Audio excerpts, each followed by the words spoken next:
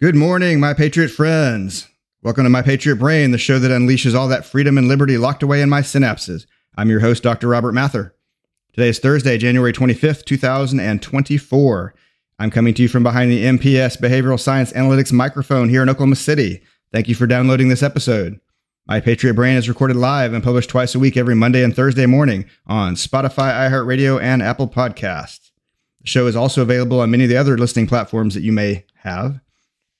Follow My Patriot Brain on Spotify and share the show with your friends, your loved ones, your family members, your enemies, and anyone else you can think of who needs inside My Patriot Brain. Go to my website, theconservativesocialpsychologist.com, for free content and social media links where you can follow me on Locals, Truth Social, Rumble, and YouTube. My Patriot Brain is sponsored by Gadsden1.com. Gadsden, preserve the founding. Professional football news. We are in the championship rounds of the playoffs, the AFC Championship. The Chiefs play at the Ravens at 2 o'clock Central Time on CBS. And then I guess that would be Sunday. Baltimore is a 3.5-point favorite. NFC Championship game, the Detroit Lions play at the San Francisco 49ers at 5:30 p.m. Central Time on Fox. San Francisco is a 7-point favorite. Professional basketball, the National Basketball Association. Oklahoma City Thunder are 31-13, and they are in sole possession of first place in the Western Conference. Thunder defeated the Spurs last night, 140-114. Now they play the Pelicans Friday at 7 p.m. Central Time. Men's college basketball news, NCAA, AP Top 5. UConn is in first place, followed by Purdue, North Carolina, Houston, and Tennessee. University of Oklahoma in men's basketball is ranked number 11 in the AP. They have a 15-4 record, the 3-3 record in conference. They lost to Texas 75-60 on, I believe, Tuesday night. Texas Tech is ranked number 20. They are 15-3 with a 4-1 conference record. They are in first place in the Big 12. Texas Tech plays at OU at 1 p.m. on Saturday. And I also just checked. Those NFL games are indeed both on Sunday. Professional hockey, Boston is in first place. New York Rangers are in first place. Winnipeg and Vancouver round out your division leaders. New York Rangers overall record is 29-15. Dallas Stars are 28-13, and St. Louis Blues won last night, and they have a 24-20 record. Major League Baseball news: the newest Hall of Fame members have been announced.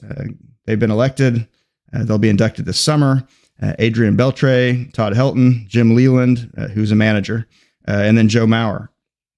Congratulations to those guys on their induction into the Major League Baseball Hall of Fame.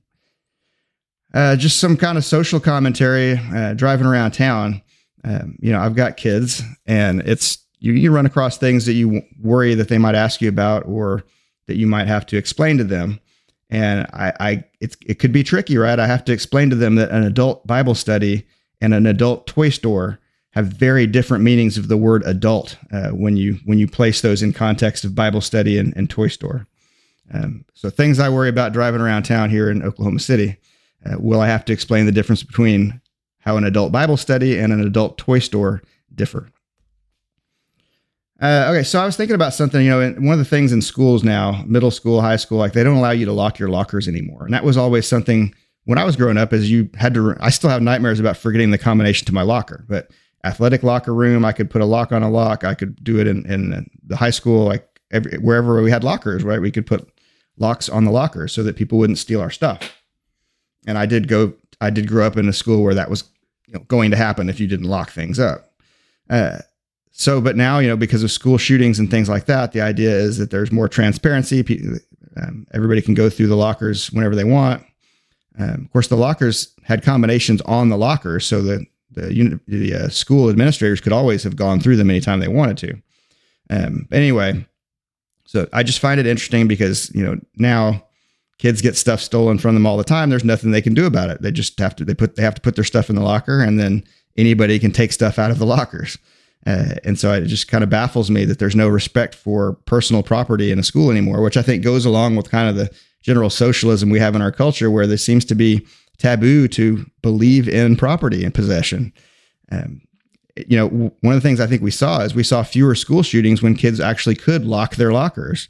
And administrators, of course, would have still had access to those lockers. If you don't allow them to put a lock on something, then, most of the lockers used to have locks installed in them. I didn't bring my own lock to the school lockers. It was only for the athletics that we did that. Anyway, can we give the kids back their locks, right? Can we let the kids police their own property? As parents, we buy property for our kids or have the kids buy their own property. But either way, the school should be a place where if it's required to have something that's protected in some way, or that they're allowed to protect themselves. But again, right, you're not allowed, there's all these gun-free zones where you're not allowed to protect yourself with a firearm. I'm not saying kids should take guns to school, obviously. But my point is they can't even take a lock to school in most school districts. So can we give the kids back their locks and let them have some respect for and responsibility for their own property? Okay, so I've been forced to watch Roseanne a lot lately. I watched that growing up, and I remember my grandmother hated that show, and I understand why now. We always thought it was a funny show. Like, why does she dislike it so much? But she said she was, my grandmother was a social worker in East Texas for many years, and she saw, the underbelly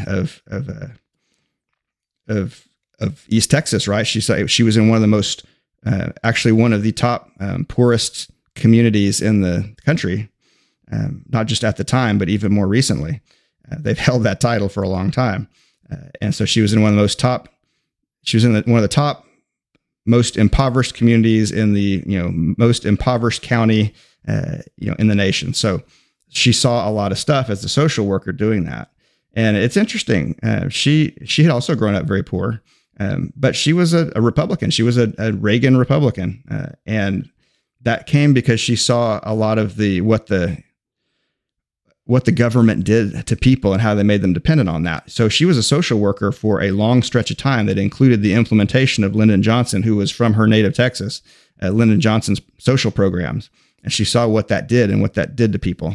So anyway, this isn't meant to be about this, but she hated Roseanne because she saw so much of, the worst parts of what she had seen.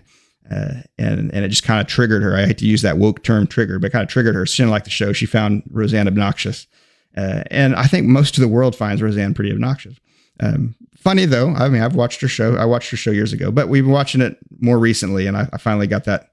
I think we're not watching it as much now, but so, there was this idea floating around a few years ago that Roseanne, because she supported Trump, was a conservative, and that she got, booted from her show because she was a conservative. And she's absolutely not a conservative. Okay. And here I can prove that to you. Okay. She ran for president in 2012 against Jill Stein in the Green Party. Okay. She's not a conservative.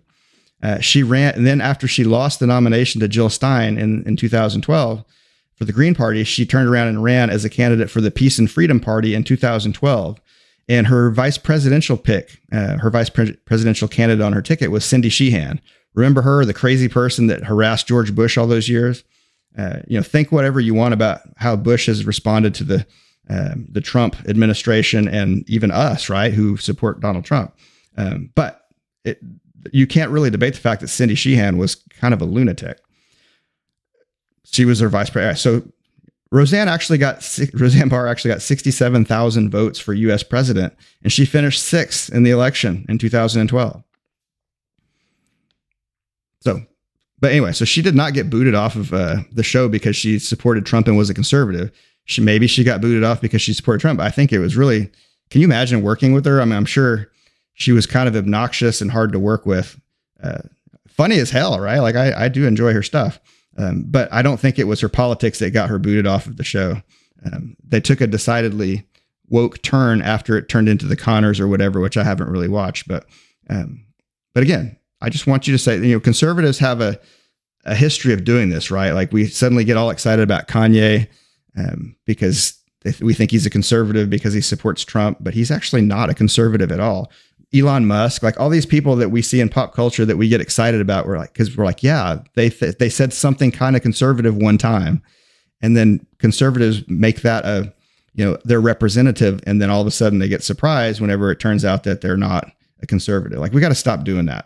Our conservatives should be the conservatives that we put up on a pedestal, and that pedestal should be pretty tenuous And I'm saying that kind of tongue in cheek because conservatives don't tend to do that.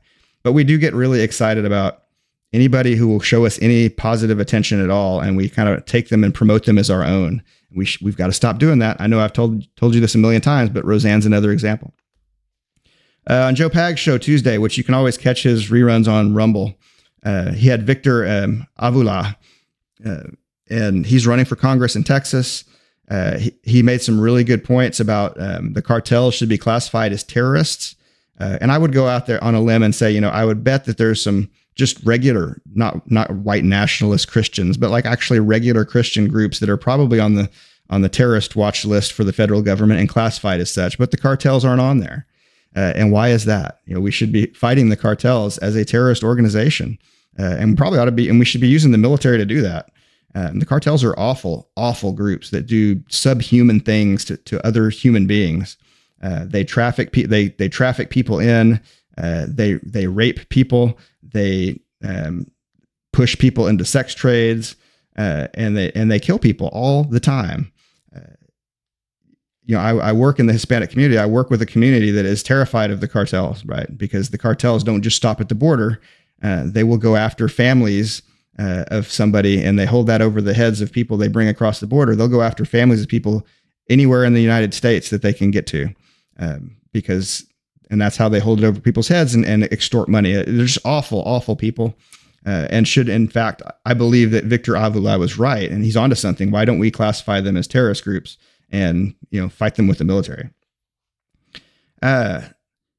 One of the things he also mentioned was the fact that it'd be really easy to just undo the executive orders. There's not even more money that's needed to go to the border, to fighting the border. Just undo the executive orders and roll back to what Donald Trump was doing.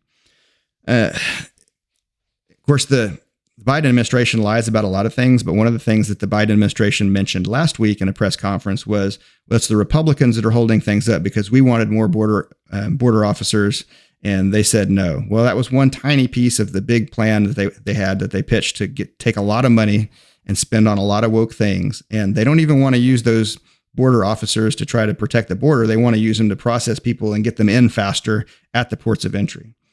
Immigration is a nightmare. And Joe Biden should probably be sitting in jail over his failure to enforce the laws of the land, which he took an oath to do. And I don't understand why people don't hold other people accountable to their oaths.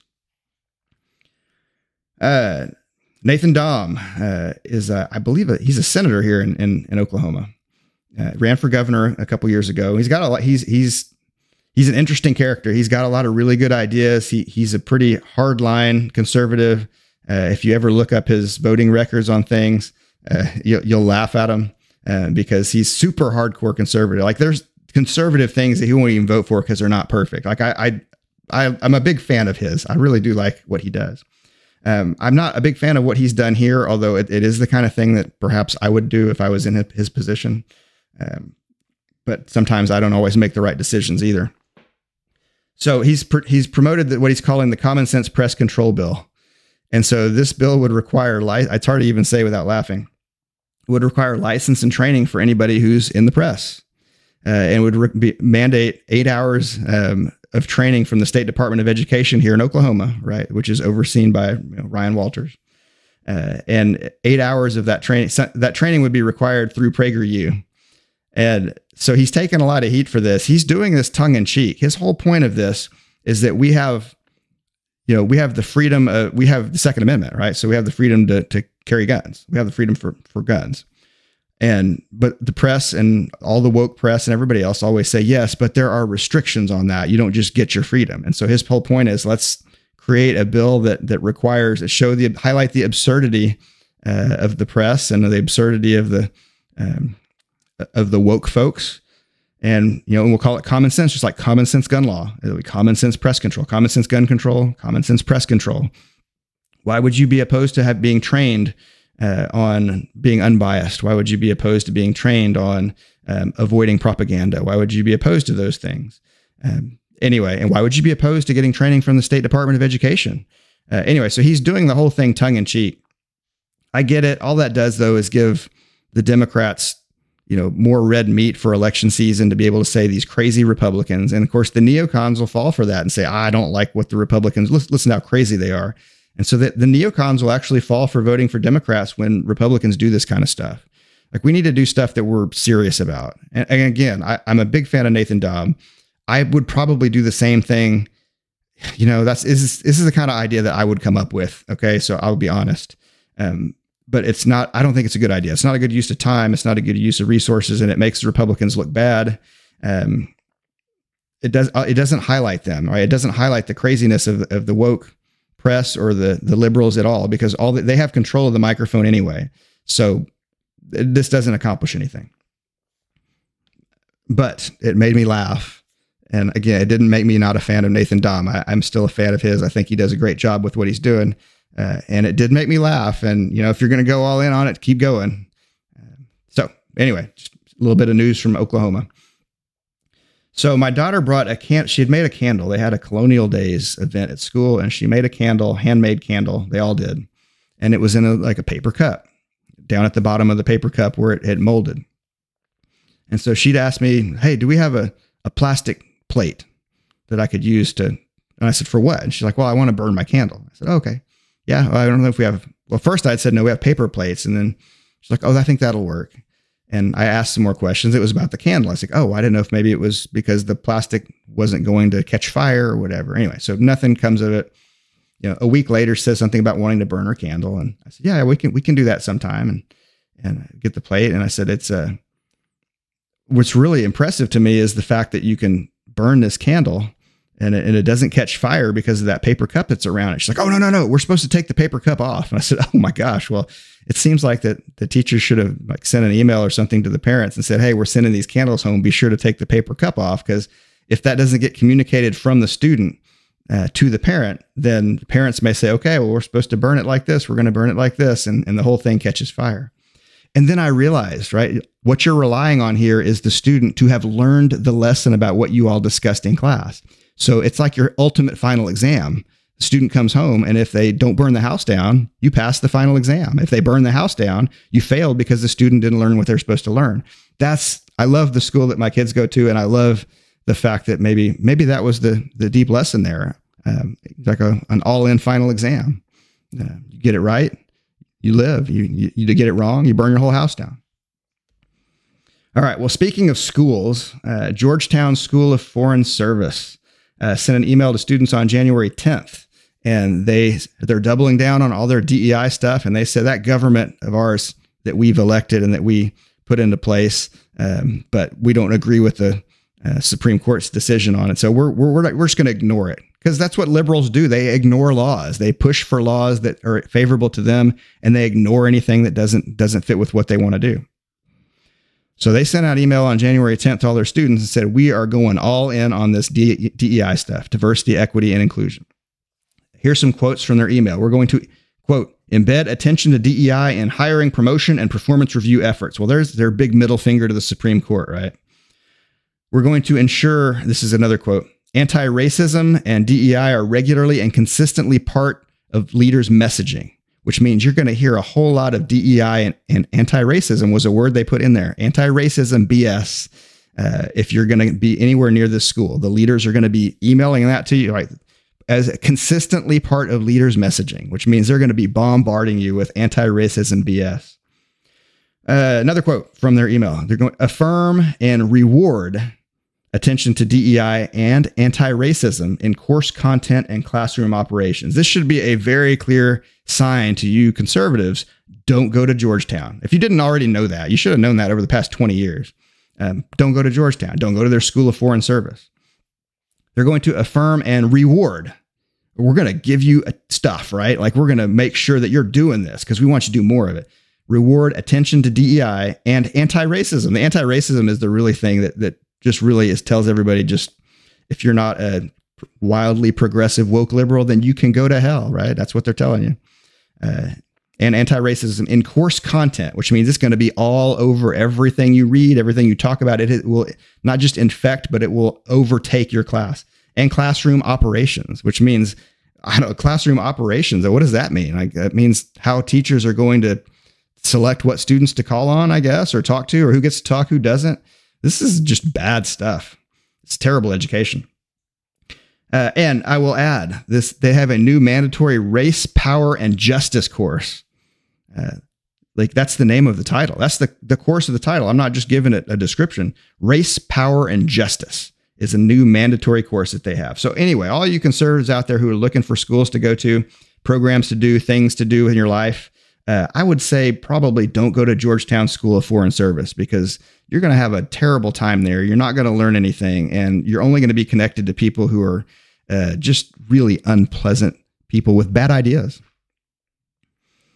Speaking of unpleasant people, the House Administration Committee's Oversight Subcommittee was owed 4 terabytes of data from the Democrats for the J6 stuff. We'll call it stuff. Was it an insurrection? Nothing legally no one's been tried for insurrection. So I'd say no, there's no insurrection. Was it a riot? I don't know. There's a lot of evidence that the federal government created most of this chaos, or at least a lot of it. So when the Republicans took over the committee, they were owed 4 terabytes of data from the Democrats who had run the committee, right? Remember, Nancy Pelosi created this committee. It was all Democrats, and then she hand-selected to make it bipartisan Liz Cheney and Adam Kinzinger to be on the committee. So they were the two. Liz Cheney and Adam Kinzinger were the 2 Republicans on the committee, right? They famously just were there for show and for there to push the Democratic narrative. What's funny is it wasn't until now that I even realized that Adam Kinzinger is a Republican. I didn't know that. I thought he was a terrible Democrat, and I had no idea that there was an R next to his name. Liz Cheney, I knew was a Republican, or at least had claimed to be at certain times. But Adam Kinzinger, I had no idea was a Republican. So they were supposed to be given 4 terabytes of data. Terabytes is a lot of information. They were given less than 3 terabytes, and they found. And so the committee, when the Republicans took over, hired a forensics team to go in and find deleted files from the congressional archives of the people. They found 117 files recovered. So the forensic team recovered 117 files, but the files were encrypted and password protected. So the Democrats deleted a whole bunch of stuff intentionally, and not just like, oh, we accidentally deleted it. They encrypted it and they password protected it, and then deleted it and wiped it before they chose to not give it to the committee that they were supposed to. So there were 117 files and over 1 terabyte of information that they hid from the American public intentionally. This is corruption at its highest level. This is the swamp being illegally corrupt, right? So they can't crack them. They can't get into those files. I figure, have they tried legally hacking our old Republican friends, Liz Cheney and Adam Kinzinger's files, to try to find the passwords? Anyway, I think that Liz Cheney and Adam Kinzinger ought to be brought up on contempt of Congress. Actually, the whole committee that was there that did all this should be. But maybe just go after Cheney and Kinzinger and bring them up for contempt of Congress, which, remember, the Democrats made such a big deal out of contempt of Congress during all of Trump's things, and anybody that would go there, and how you have to respect the body and all this stuff. But then they don't show up, right? We've seen what Hunter Biden does, how he respects that.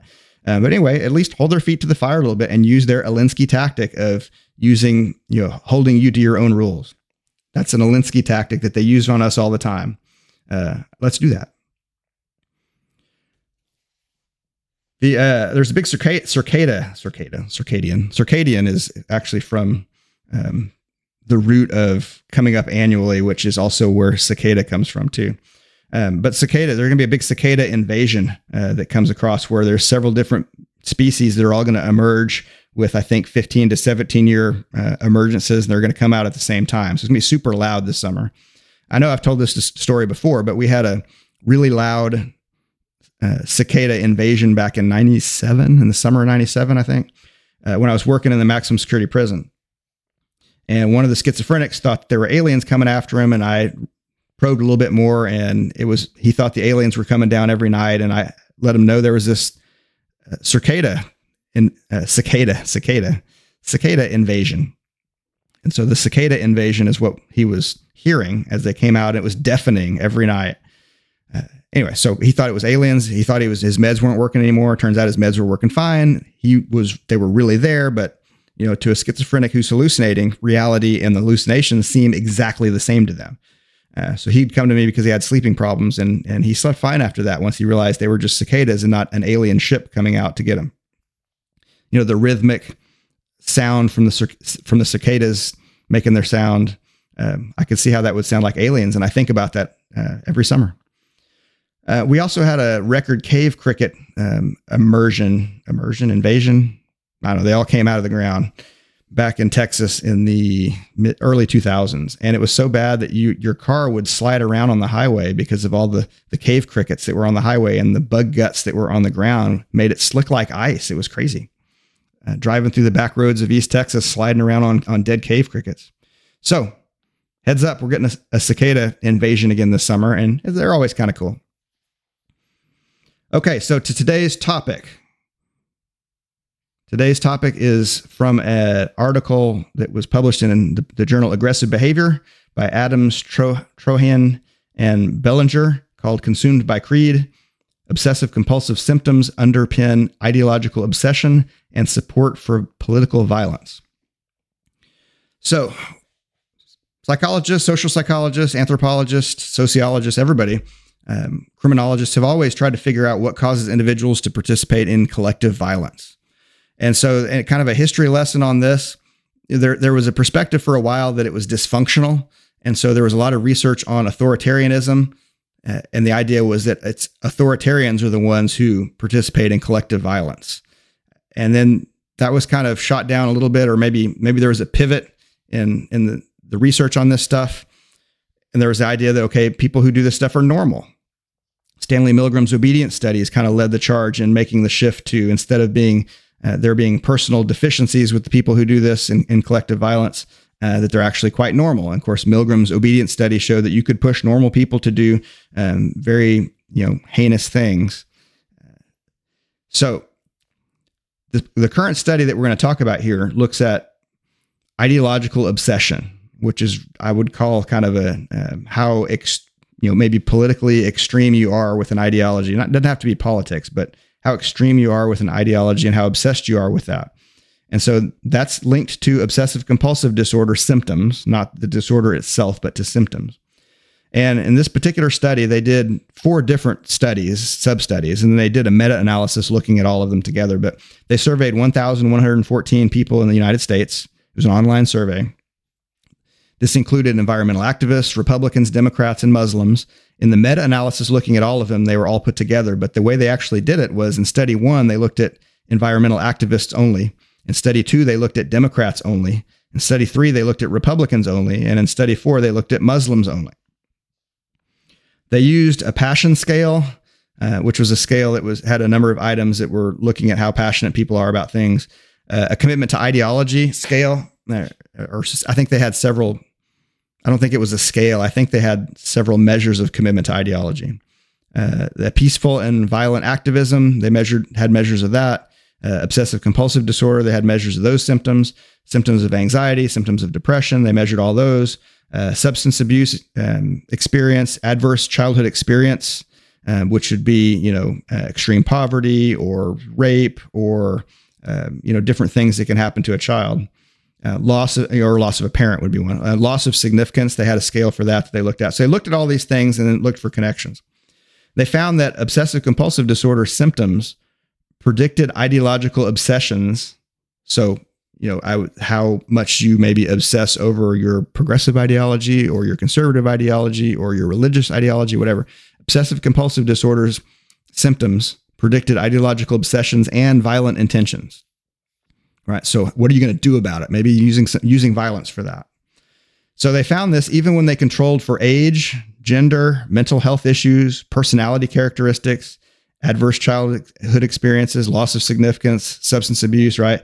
So all that stuff that measured didn't make any difference on this. It was the obsessive compulsive disorder symptoms that consistently predicted obsessive passion, which relates to violent activism.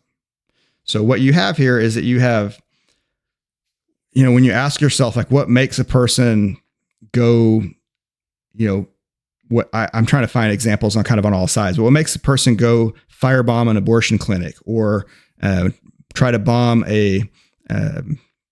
some type of, let's see, like firebomb an abortion clinic would be pro-life conservatives doing something. And then I guess, what makes liberals do things like, try to blow up animal, what are they called? I've been in them. I've been an animal, animal research centers, things like that, right? Or it doesn't have to be that. It can be religious too. What makes a terrorist want to blow up a building on behalf of their terrorist group? I couldn't remember the animal cognition study, the animal clinic type things, but I've been in one of those where I had to go through multiple levels of security. It was kind of like the Get Smart stuff where you'd walk through and all the doors open and close. You get through there, you get all the way down. And then there's, some, tiny scientist with a bunch of pigeons in this particular case. And the pigeons are given cocaine to learn. This is one that I was actually in. The pigeons were given cocaine to, and looked at for their learning in their brains. And they would, kill the pigeons, look at their brains, look at what parts were affected by the cocaine. And then they had to have all that security. And I realized the security was there so that nobody comes in to liberate the pigeons, or no one comes in to liberate the cocaine that they have there, because it was a controlled governmental substance that they were using for studies.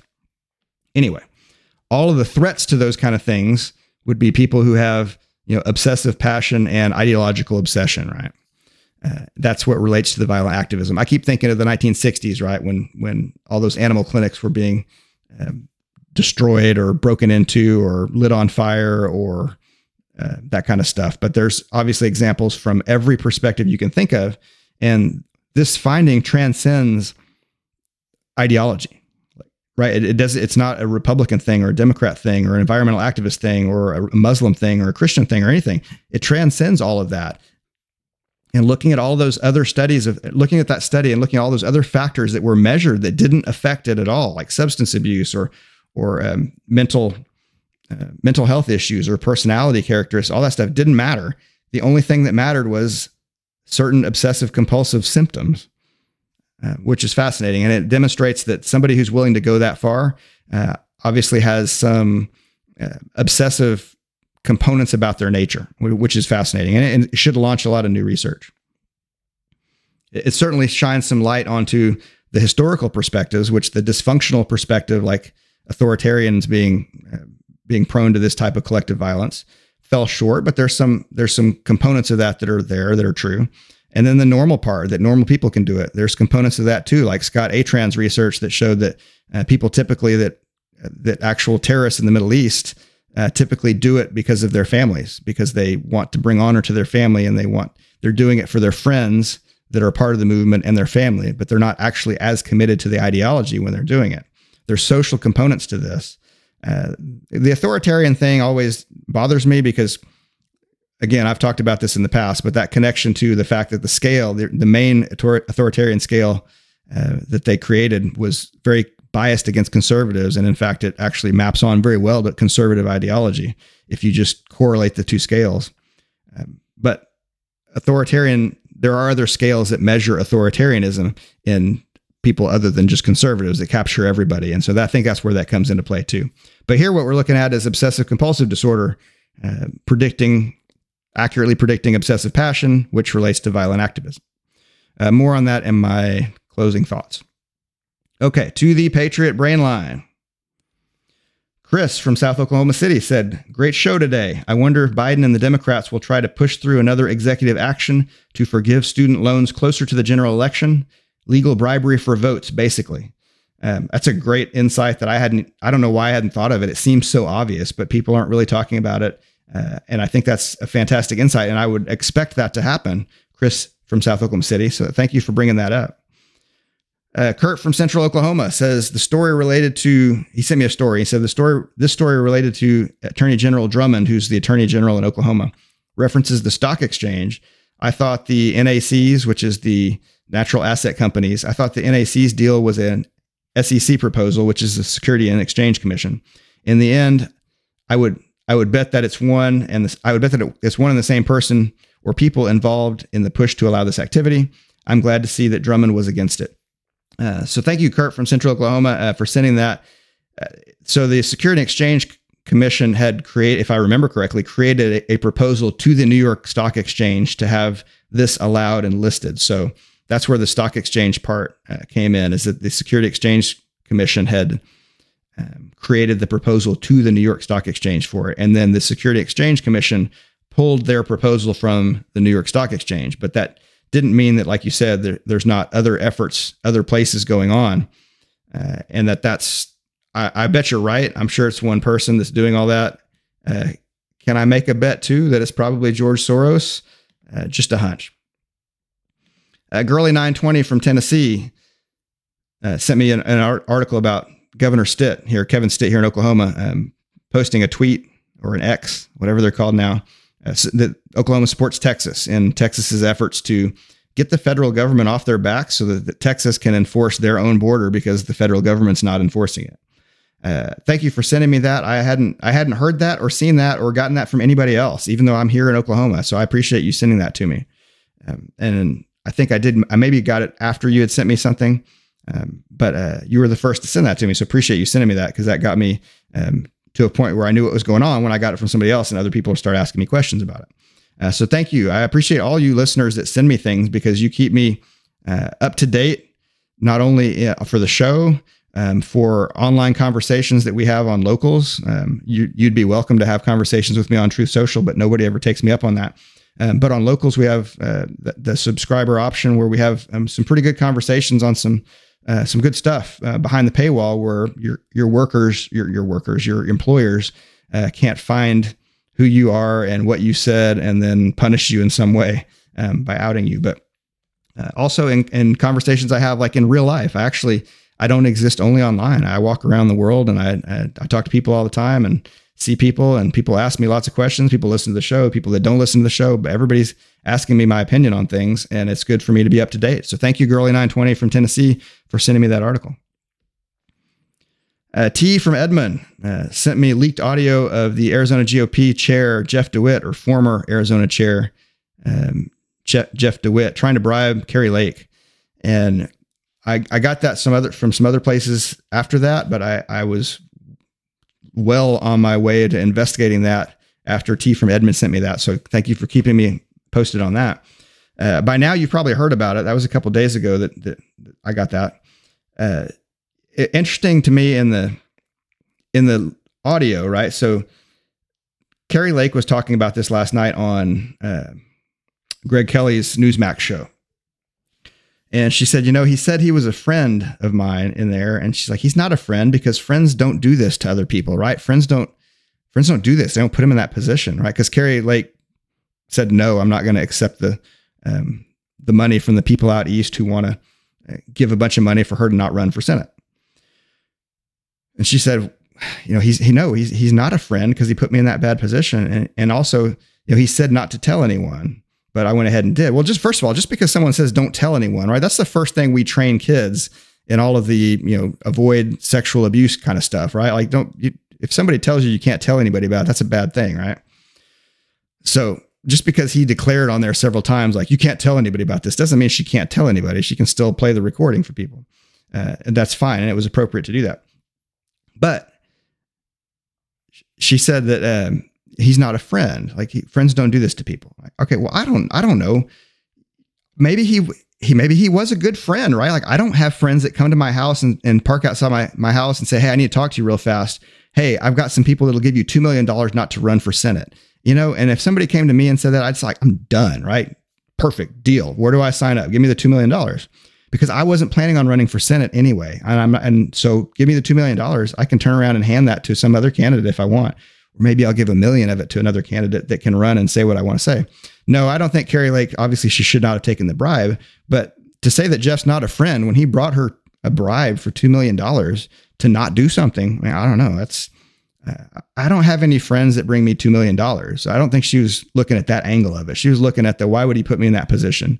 And I agree with what she's saying.